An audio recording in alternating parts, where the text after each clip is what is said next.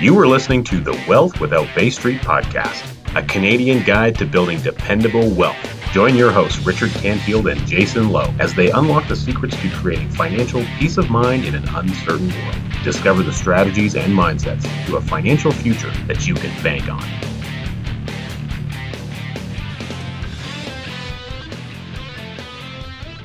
Okay.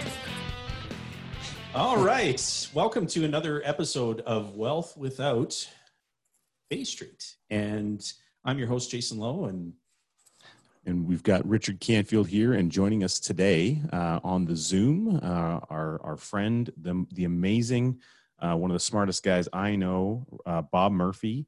Bob is the host of numerous podcasts. He has, of course, the Bob Murphy podcast, a phenomenal show I would encourage everyone to check out. He is also co-hosting with Carlos Lara on the Lara Murphy show, which is lara-murphy.com. You can access everything there. Bob is the author of and co-author of numerous works, including The Case for IBC, How Privatized Banking Really Works, and Bob is the co-director of the Nelson Nash Institute, and we are so stoked and excited to have you with us today, Bob. Glad to be here. Well, where should we begin? I think one of the things that we wanted to invite Bob to share was the book, The Case for IBC. So we would recommend to all of our listeners, this is a book that you should absolutely add to your library. It's a terrific read. And we wanted to know, Bob, if you could share with us the inspiration in co-authoring the book with Carlos Lara and with the late R. Nelson Nash. And so maybe share with listeners, what was the inspiration for writing The Case for IBC? Sure thing. So as you guys certainly know, and presumably your listeners as well, Nelson wrote Becoming Your Own Banker, which introduced the world to the concept of IBC, the infinite banking concept. And Carlos Lara was the person who had introduced me to Nelson's ideas. And it took me a bit, but I finally realized, oh yeah, this makes sense. I was a professional economist, and so it took me a bit to sort of translate what Nelson was saying into my framework. But once I did, I realized, yeah, this just checks out to me. And I, became an IBC person myself. And then Carlos had shown me that what Nelson's ideas implied and what I was doing with the so-called Austrian school economists, because we were going around the country giving talks about the Federal Reserve at the time, QE and all that stuff, and we were very concerned about the future. And Carlos showed me that, look at everybody who implements IBC is helping contain this problem that you Austrians are talking about. And so that's what made Carlos and me decide to write our own book, How Privatized Banking Really Works. And then we started going around with Nelson and doing a seminar for the general public on IBC. It's sort of like a crash course. Even if you have no prior knowledge, come on to this seminar that we're doing at the local hotel or whatever. And it was like, it varied, it evolved over time, but it ended up being about 4 hours long with a lunch break. And so we would just give a crash course. I would give an outline of the economy and what the Fed was doing, how to read life insurance illustrations. Nelson, of course, would explain, what does it mean to become your own banker? How did he discover IBC? Carlos would give his input in terms of a business owner managing cash flows and so forth, and various legislative milestones involved in the financial sector and what happened with the tax treatment of whole life policies, all things like that. And at one point I realized, probably like a year and a half after we had been taking this show on the road and going around, I was like, guys, there's a lot that we present in the seminar for the public that's not in any of our writings. It's stuff that we kind of developed and refined over time based on, reactions from crowds and things, like realizing like what some of the misconceptions were, things like that. And in particular, like I had a whole series of objections to IBC, this is too good to be true. And then I went through a bullet point and, I had 5 or 6 objections that I dealt with. And a lot of people were saying, oh, wow, until you put it that way, Bob, I knew what Nelson's point was, but, my buddy in the water cooler was telling me these objections. And then when you just said that, it finally hit me. Right. So that's what the case for IBC was. It was basically codifying the presentation, the live presentation we had been giving to the public for, I think, like a year and a half, 2 years or so at that point, because I realized we're saying a lot of stuff in these seminars that isn't written down anywhere. So why don't we go ahead and put this in book form? It's such a great read. We can't recommend the book enough. And I mean, I appreciate that, but I should also stress too that it's not intended to replace becoming your own banker. Oh yeah, of course, yeah. And hand in hand and in tandem, though, it's like the as Jason Rink said on one of our podcasts, it's the 1-2 punch for your education process on IBC. Yeah, completely. And what I guess are some of the key messages that you want readers to take away from the book, Bob?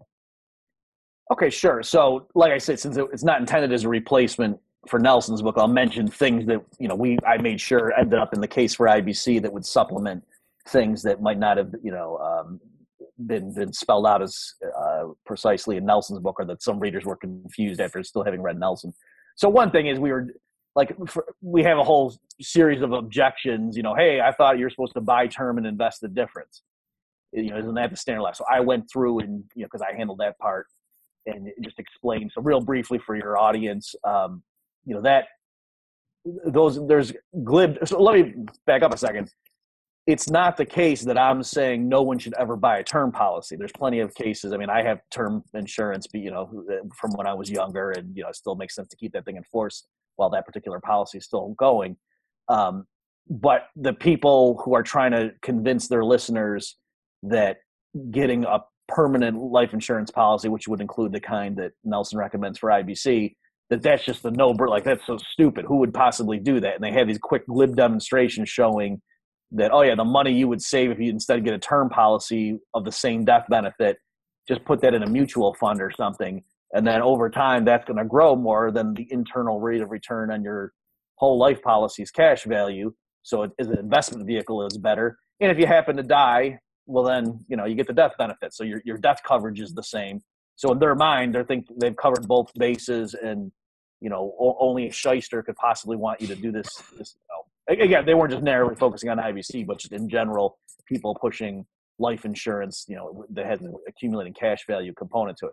So what I did is just go through and show all the different ways that those comparisons that seem to be head-to-head are actually not head-to-head at all. They're apples to oranges. And so that doesn't prove that it's a good idea to buy, a whole life policy, but it does show you really shouldn't be taking advice on this issue from people who don't know what they're talking about. So right. Just real quickly, some of the differences. The standard demonstrations, when they show, the same death benefit coverage, it's for a term policy that eventually expires, whether it's a 20-year or a 30-year term policy, whereas, as the name suggests, a whole life policy is in force for your whole life.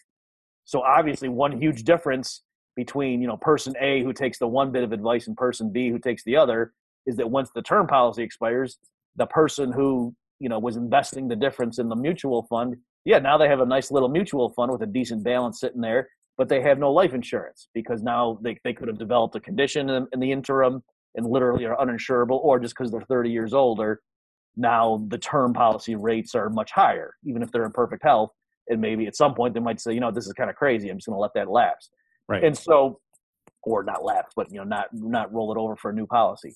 So that right there shows these are not the same thing. And so if you die during the term of that term policy and get the death benefit, then okay, you could plausibly argue it's the same thing. But clearly once that expires, no, it's totally different animals. Another huge difference is when they're trying to show that, just put your money in a mutual fund and look at the historical returns, that's going to kill what you're going to earn, in your cash value of your permanent. Well, they're typically looking at the mutual fund that is heavily exposed to equity markets. Right. And so, what that reduces to saying is if you put your money in the stock market, the mean rate of return over a 20-year period is probably higher than what you're going to earn in, fixed income.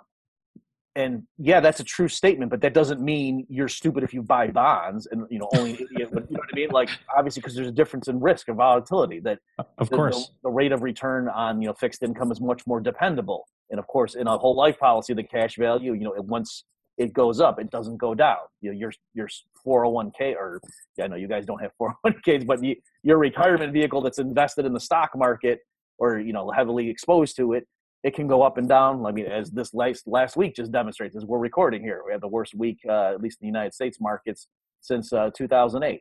So again, so that doesn't prove that the one is better than the other, but these glib comparisons to say, you make more money this way and you got the same death benefit, those are clearly just false statements. And it's alarming that people with such reputations are able to apparently make these demonstrations and get away with it. Well, the one thing that Nelson added to what you were describing here, Bob, in his book, Becoming Your Own Banker, is he really helped us to understand that this is a process. It's not a product. And the process of becoming your own banker is not about addressing the yield of an investment or a function of rates. It's all about how you finance the things that you need throughout your lifetime, which can certainly include investments. Right. But I see the comparison, and you do too, Bob, and Richard as well. So often in discussion, when someone is first exposed to the process with the abundance of information that's out there on YouTube, on Facebook, Instagram, on social media in general, the conversation so quickly leans into product because we believe that that is the conversation that's going on in the prospect's mind, that somehow they're so focused on the product and comparing it to every other product that's out there. And it just doesn't matter if you don't understand that you have a problem, which is that you're not in control of the banking function as it relates to your needs. And when you look out there, Bob, at the information that's being communicated to people about this concept of becoming your own banker, the infinite banking concept, what are some things that you're seeing out there that are just incorrect, aside from the comparisons of, well, you should buy term and invest the difference, or you should have a whole life policy? No conversation whatsoever about the process of becoming your own banker. It's all about product comparison. Or the control of liquidity and capital accessibility. It doesn't enter the conversation either. Yeah, because we're seeing some things that are really frustrating from the vantage point of wanting to make sure that this message is being communicated properly to the general public. And that gave rise to the Nelson Nash Institute, which we're going to have Bob expand on. But before we do that, Bob, like, what are some things that you're seeing, the information out there that's just incorrect? I do want to come back to that, Jason. It's a great question. Let me just connect with what you're saying with the process versus, the product. Another example of that, and something that we cover in the case for IBC, is I'll have a lot of people who, because of my warnings about what the Federal Reserve has been doing and so on, they'll say, okay, yeah, you've convinced me, Murphy, and your other stuff, presentations or writings, that asset prices are way overvalued and blah, blah, blah. Maybe the dollar long-term is in trouble. So, why would I want to be in a dollar-denominated asset? Why wouldn't I just go buy gold or Bitcoin if they're more savvy in terms of computer stuff? So there again, that I think you're right, Jason. The mistake they're making is they take me to be saying, oh, Nelson Nash says of all the different assets out there, you should invest more in whole life insurance as an asset class rather than real estate or stocks or bonds. And no, that's not what he's saying. Right. He's not saying invest in life insurance. He's saying, have this be the headquarters, like your money flows through this vehicle, if you will, so that then you're in a much better position to make whatever investment decisions you want to make. So, for example, if you are worried about I'm speaking to a U.S. audience primarily, so I say to them, if you're worried about the U.S. dollar crashing sometime in the near future and you want to have a bunch of gold, well, if you've been practicing IBC, your hands aren't tied. No, you have a nice big cash value that you can take a policy loan against and go buy some gold coins. Whereas if you've been putting your money in your 401k, like the gurus say, you wouldn't be able to do that except with a penalty. Right. And so it's not that, IBC is closing doors and preventing you from getting into gold if you think that, gold, that then price inflation is going to blow up. No, you'd be glad you had been doing IBC. That'll put you in the position to do it. So yeah, there is that disconnect where people, I think, sometimes believe we're just saying you ought to invest more in life insurance, give this thing a shot. Incidentally, the more you learn, or the more I learn about whole life insurance as a product, the more I'm like, this thing is a pretty robust little vehicle, even if you didn't know about IBC. So, it's not that we're saying it's a bad thing, but it's just that Nelson's saying so much more. It's just taking control of the banking function is what he's talking about. And it just so happens that this dividend paying whole life policy or a system of such policies is a really great way or a platform to implement that on. But it's not about life insurance. It's about, taking control of the banking function. Definitely. Okay. So then back to you had asked, were there ways that sometimes people are trying to market or get across the virtues of IBC to the public. So part of the problem is, and I recognize this why this happens, that there's lots of different organizations with different names, and they have to, because you're trying to sell something, and you got to stand out from the crowd. And so I understand it, but then it puts someone like me, and I'm sure you guys get these questions too, where someone will say, "Oh, I see you're talking about this. I read this book from this person over here. Is that the same thing?" Right. Typically it's like in the same ballpark, but it's so there's this problem of, am I going to be now endorsing everyone who writes on this stuff? Well, I can't, because I don't know what, I'm not going to be responsible. So the function of what we were doing with the Nelson Nash Institute is to try to provide a standard, and just to say, look, we're not saying other people who do this are wrong, but we're just saying, this is the kind of thing we're controlling our message and trying to give good information to the public about how this works. So, for example, this is pretty basic stuff, but since you asked, in some expositions, people will describe this as like, oh, you're setting up your bank, and then you're going to make a deposit, and this year, and then you're taking this up, and then you're going to borrow money out of your bank and go buy a car, and then you're going to pay yourself. And so that language, I think, the people aren't trying to deliberately mislead, I think, but in some cases, the novice, person from the public hearing that kind of talk might not realize that, wait a minute, I'm buying a life insurance policy. So clearly, right. You got to be sure they get that you're buying a life insurance, but we use banking in the generic sense of managing cash flows. It's not literally or legally a depository institution, obviously. Right. When you're borrowing money, typically what that means is you're taking out a policy loan with your cash surrender value as the collateral. You're not taking anything out of the policy. I think it's more useful to think of it as your policy's over here chugging along like it always was, and then next to it, the insurance company is giving you a loan side by side, that has a lien now on that policy that's still chugging along. Right. That's a much safer way. Just like if you took out a home equity loan on your house, it's not that all of us, you didn't knock out the dining room in your home. Your house is still sitting, right? It still makes sense to say, what's the market price of my house? The value, if the real estate market's going up, your house keeps going up in value. But did you guys feel the breeze coming through the dining room? Yeah. Wow. But the mortgage you have at the bank against it is a lien against that, right? But it's not that in any way you literally took something out of your house, even though people might metaphorically or loosely say, oh yeah, we to refinance these debts over here, we took out some of the equity in our home and did that. You know what the person means by that, but strictly speaking, the house is still sitting there. It's worth whatever it is if you sold it. The fact that there's a bank that has a lien against it doesn't affect the market price of your house. It just means how much you'd have net if you decided to sell it. So that's really a better way to think about what's going on with borrowing against your policy. The last thing I'll mention, then if you guys want to prod me, we can go further into some of this stuff or different ones. But I've been concerned sometimes the way it's presented to the public is they'll say, there's different ways of buying, a car or something, and depending on the presentation or the way to try to get the person's interest, it might come off like the person's saying, you've got your money working in the life insurance policy, and then you can take it and go buy a car with it too. And it's doing two things at once. And it might look like it gets free money when, well, no, if you borrow against the life insurance policy, there is an interest rate the life insurance company charges you.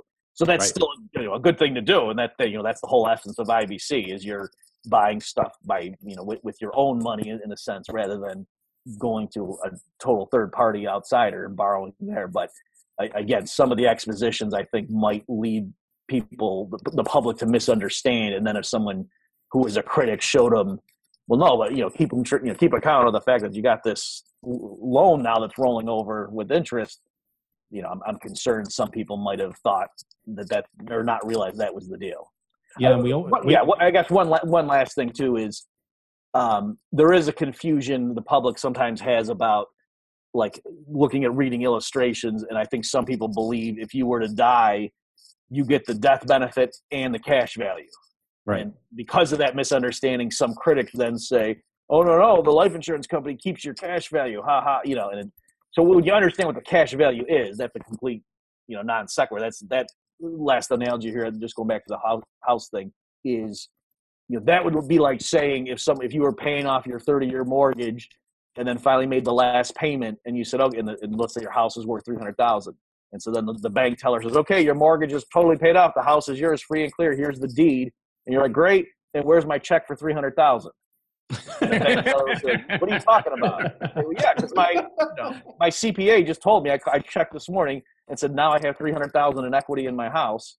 And so, yeah, here's the deed. Okay, because I paid the loan off, the mortgage off, but I want you to give me my equity too. I mean, the person was like, no. When the accountant said you were building equity in your house, they meant the market value, and then the lien against it was shrinking. So the equity, so that's kind of what I mean, again, it's not a perfect analogy, but that's your growing cash value is reflecting the fact that in a sense, it's like the lien against your policy shrinking. So you're just getting more of that, it's anticipating that future death benefit.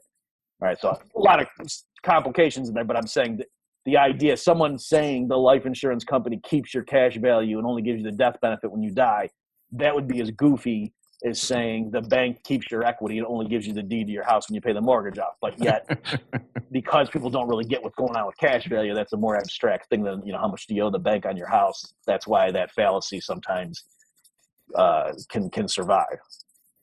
Well, I think that this is a testament to why, the Nelson Nash Institute, the Authorized Infinite Banking Practitioner Program, the importance of the general public, people who are listening to this podcast, to make sure that if you're exploring this process, that you get in touch with an experienced authorized infinite banking practitioner with the Nelson Nash Institute, because if that practitioner is staying in tune with everything that's being communicated forward from professionals like Bob, from Carlos Lara, from a number of experienced practitioners who know how to deliver this message properly to the general public, then you're in a much better position to implement it properly.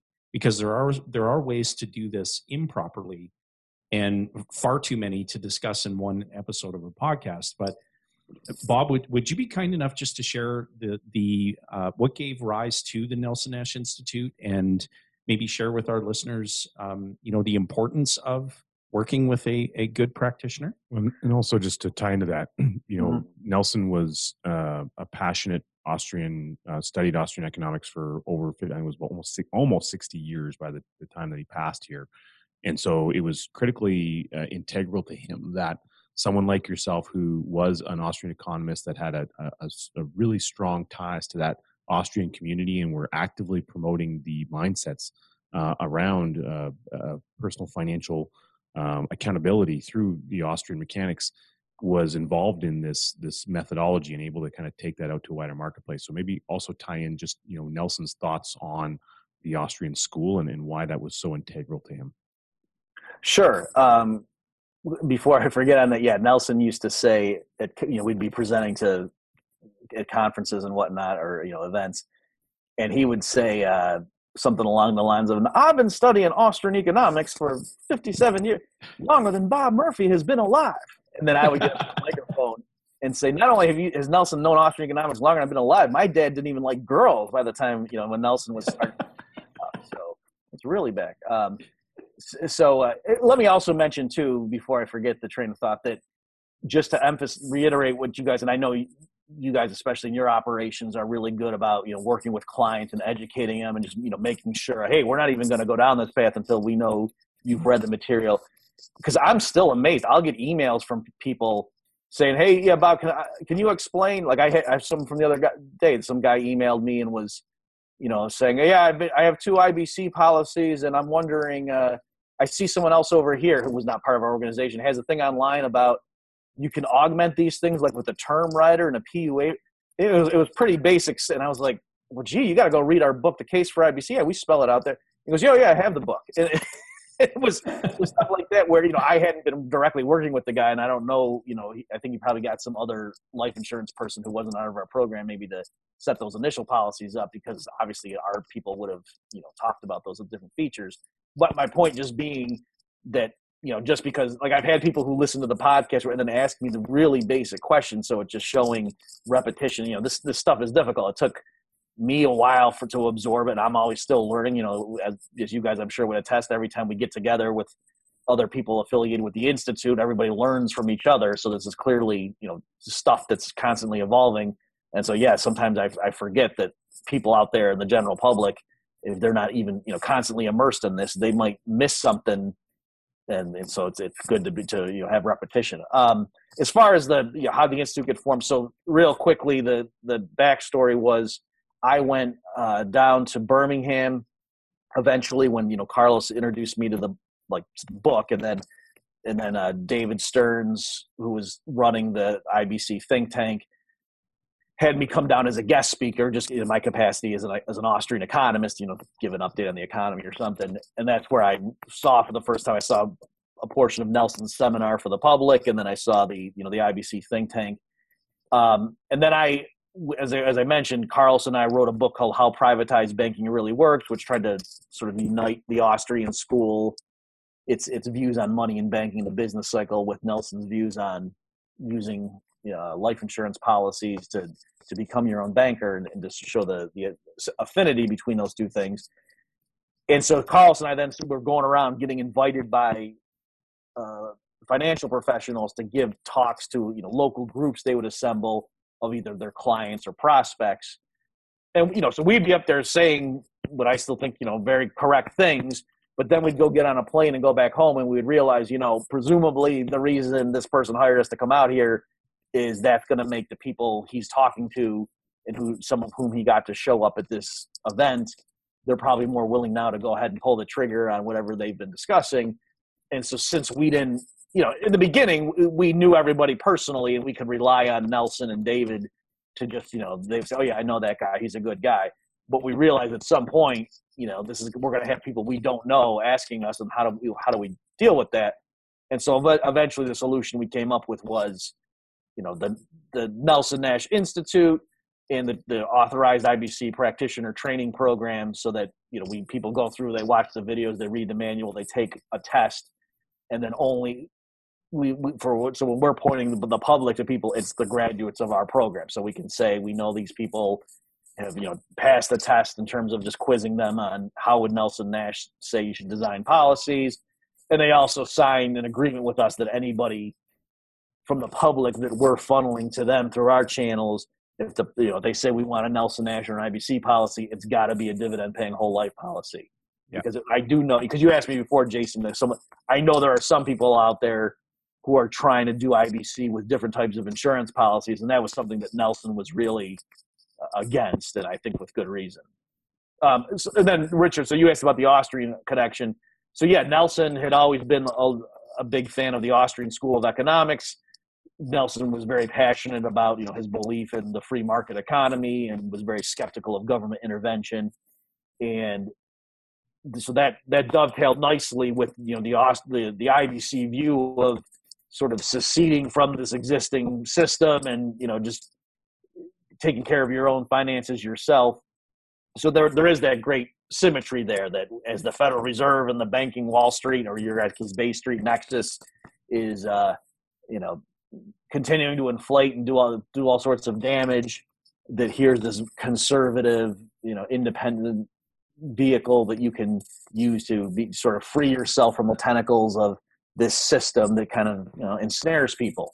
So that all fits together. And like I say, the thing that really crystallized it was when Carlos was the one to point out that it's not just that Nelson likes the Austrians and the IBC is great, but that literally each household or business owner that implements IBC is one fewer person now contributing to the problem. Because in the Austrian story of what causes the business cycle, it's the banking system inflates the money supply, and that pushes down interest rates artificially low, and that's what sets off the unsustainable boom. So the fewer people that are participating in getting loans from commercial banks, that minimizes the problem.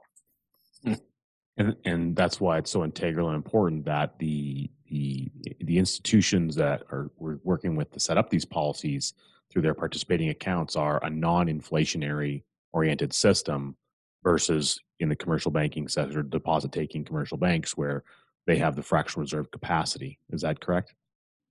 Yeah, exactly. So, what you said is perfectly fine. Let me just paraphrase.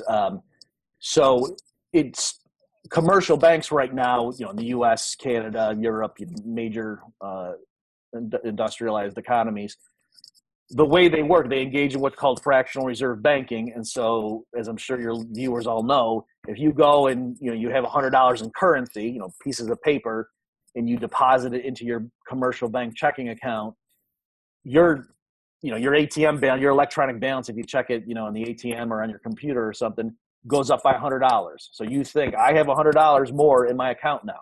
But the bank doesn't keep that all physically in the vault. They, of course, can lend a bunch of that out.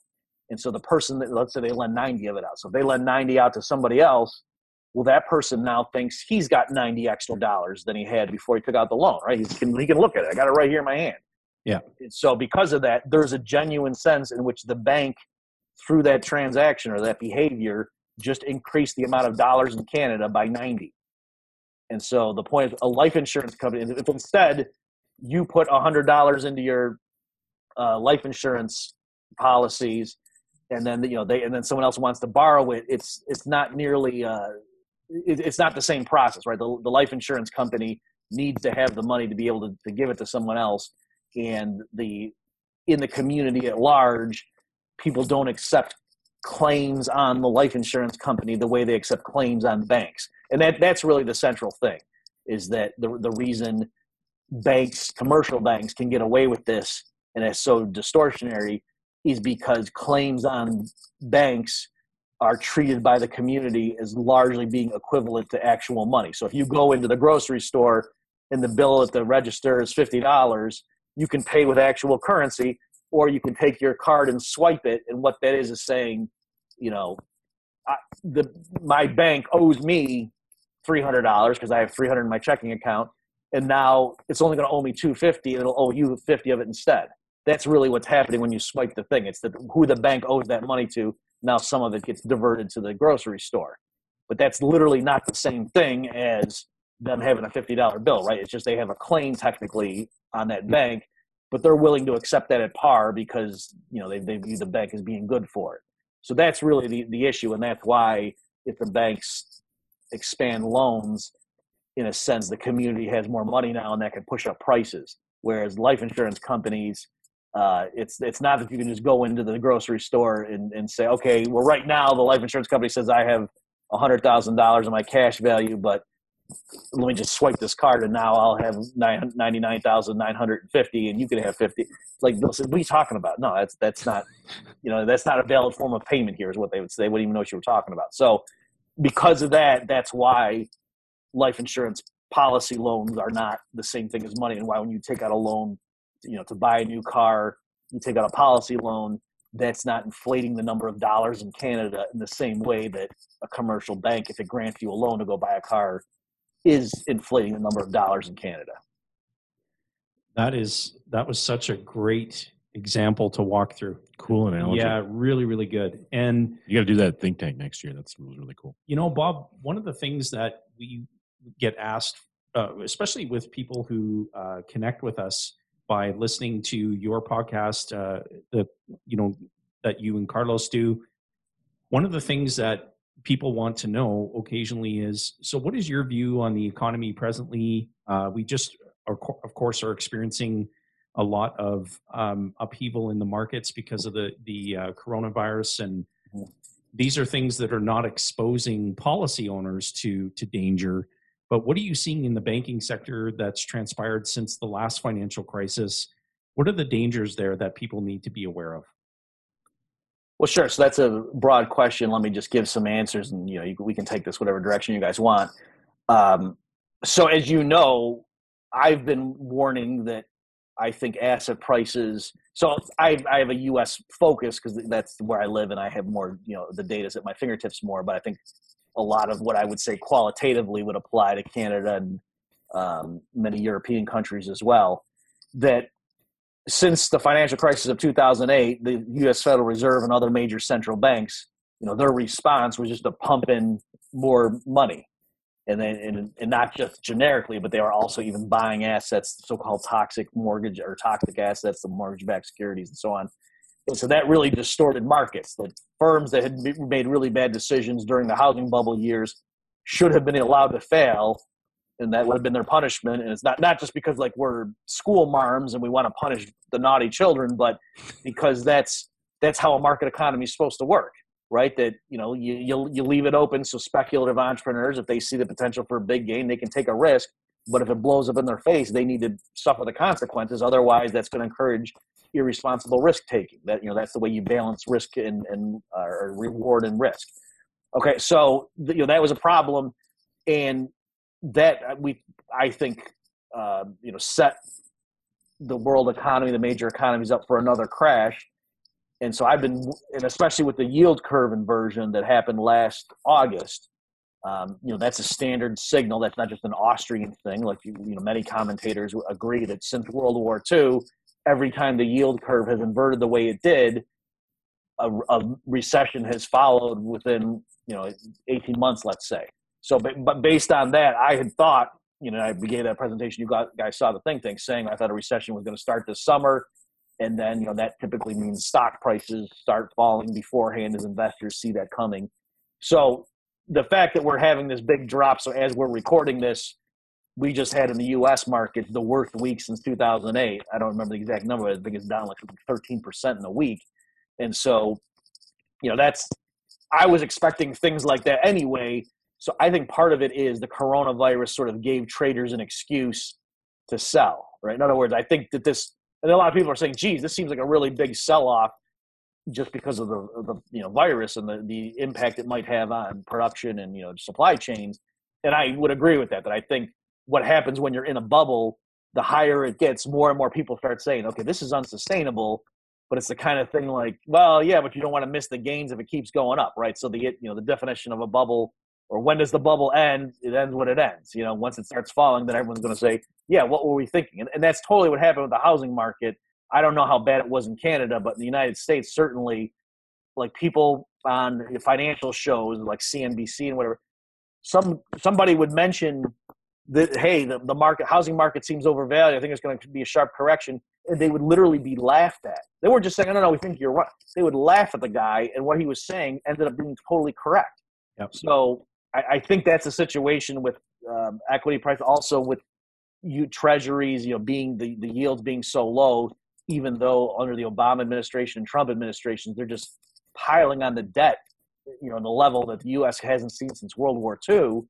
And the fact this is happening in peacetime and now with a decent economy is just mind-boggling. So I think there's a lot of fundamentals showing why U.S. markets in particular, but also the Canadian market, I think by extension, was very fragile and vulnerable to a big drop. And like you said, Jason, so this is all the more reason for people who are considering IBC to accelerate their consideration. So to be clear, IBC makes sense whether the future looks great or horrifying. You should always become your own banker. That's never a bad idea.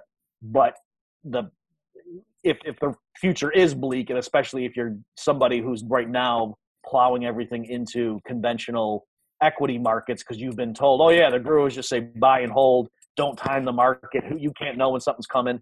Well, there's a growing number of people that are saying that this market is really fundamentally overvalued. And, maybe they're wrong, but I think their arguments make a lot of sense. And so in that environment in particular, it would definitely make sense, I think, to really begin IBC aggressively if you're considering it. So while this massive drop just happened that you identified, and again, there's correlation to what's going on with the coronavirus here presently at the time of this recording, and it is having that huge impact on the markets. There's other things impacting it, as you identified. Mm-hmm. What's from an economist perspective, with someone who is, say, practicing and implementing the IBC concept, utilizing the vehicle, as you identified, using dividend-paying whole life, talk a little bit about the insulation that they have in relationship to those markets and why they're receiving some of that insulated risk component relative to those huge market drops and that volatility that we're seeing in the typical marketplace. Okay, sure, yeah. And that's one of the things, I think, Jason, you had asked me originally, what kind of stuff's in the case for IBC. So yeah, that's one of the things we covered in there that Nelson didn't explicitly address in his book, was just to say, well, how safe are these life insurance companies? You're in all other regs, you're worried about how the economy is going to crash. Okay, so if I get a bunch of my wealth in cash value life insurance, and then all the life insurance companies go bust, right? So obviously, if the earth opens up and buildings are falling in and whatever, if meteor strike, I can't rule out extreme scenarios, but in terms of just pretty bad financial crashes, the life insurance sector is remarkably robust. And the famous historical analogies or illustrations of that in the 30s, again, I'm speaking for the U.S. experience. The Canadian system, by the way, you guys didn't have systematic commercial bank failures, among other reasons, and what people like Milton Friedman would say is because your government allowed for what's called branch banking, a lot of syllables there, whereas in the U.S. they had a lot of prohibitions on that. So it was like, the local banks servicing farmers in one area, they couldn't be linked in terms of, bank branches that were 7 states away. And so that's why, like, if there was a bad harvest, all the banks, that had mortgages based on those farms in that region might go down. And so that was part of the reason that during the 1930s in the U.S. you had thousands of banks fail. But, because our system was more vulnerable because of silly government regulations on what the commercial banks could do. But in any event, you saw, like I say, thousands of commercial banks went down in the early 30s, and people turned to their life insurance policies, and they were made whole there. So that's just an example showing in the real world, when there's a massive catastrophe financially, the life insurance companies were more resilient, not just compared to like Wall Street stocks, but even compared to the banking system. Beyond that, I mean, in the case for IBC, we just show the asset distribution. So what ends up happening is when you send your premium payments into the life insurance company, of course, they don't just put it in the vault as currency. They go and buy assets with it, and those grow over time. And that's how they, match their liabilities to their assets to make sure when people die, they can make the death benefit claims. And that growing portfolio of assets is also the means with which they can afford to then, have growing cash surrender values to all the policyholders who have those types of policies in force. So the question then is, okay, in a bad economy, what kind of assets do life insurance companies have? And they typically have pretty safe stuff, right? And we have the specifics, at least as of the latest numbers when we published the book in the case for IBC. But it's a lot of fixed income things, fairly conservative bonds, or even some other assets that are still fairly conservative. So it's, again, a matter of degree, but certainly it depends what you're comparing it to. But the life insurance sector is pretty robust, and the people making those investments are fairly conservative. I mean, the fundamental thing is life insurance companies, they want to be boring, right? You're not that's the virtue, right? You're not investing in life insurance to get that great quarterly return in the prospective. You know what I'm saying? That's what you invest in a hedge fund for. Life insurance is supposed to be boring. The whole point is they're saying, their business model is to say, you give us premium payments and you can just relax and know that if you happen to die next week, your estate or your widow or whatever is getting this big check. You don't have to worry about, oh, gee, did we invest in the right thing?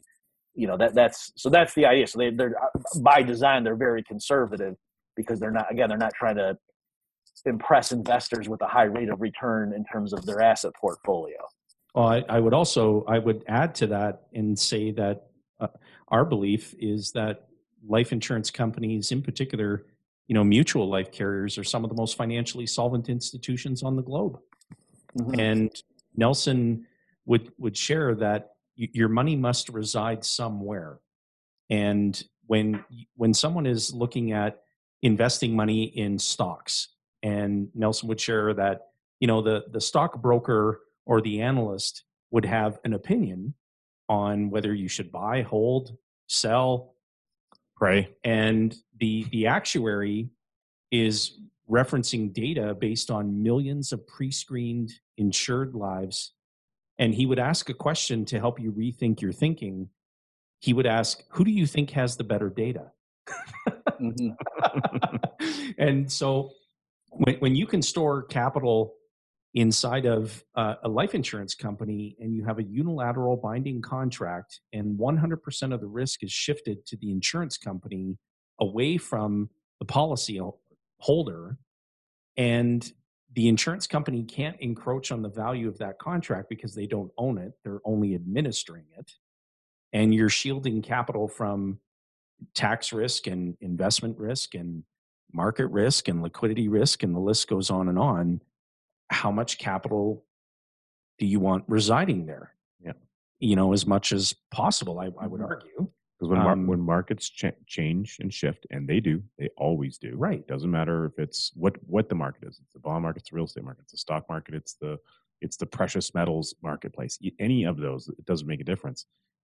Opportunities are going to present themselves, and opportunities look different, as our friend Ryan Grigg says, to those who are undercapitalized, don't have access to liquidity and control over a large pool of financial value and capital, right? And those that are overcapitalized, they have access to a large pile of financial value and capital. Well, and you assess opportunity differently when you have ready access capital, but opportunity will most certainly track you down. Bob, was there anything else that you wanted to add to?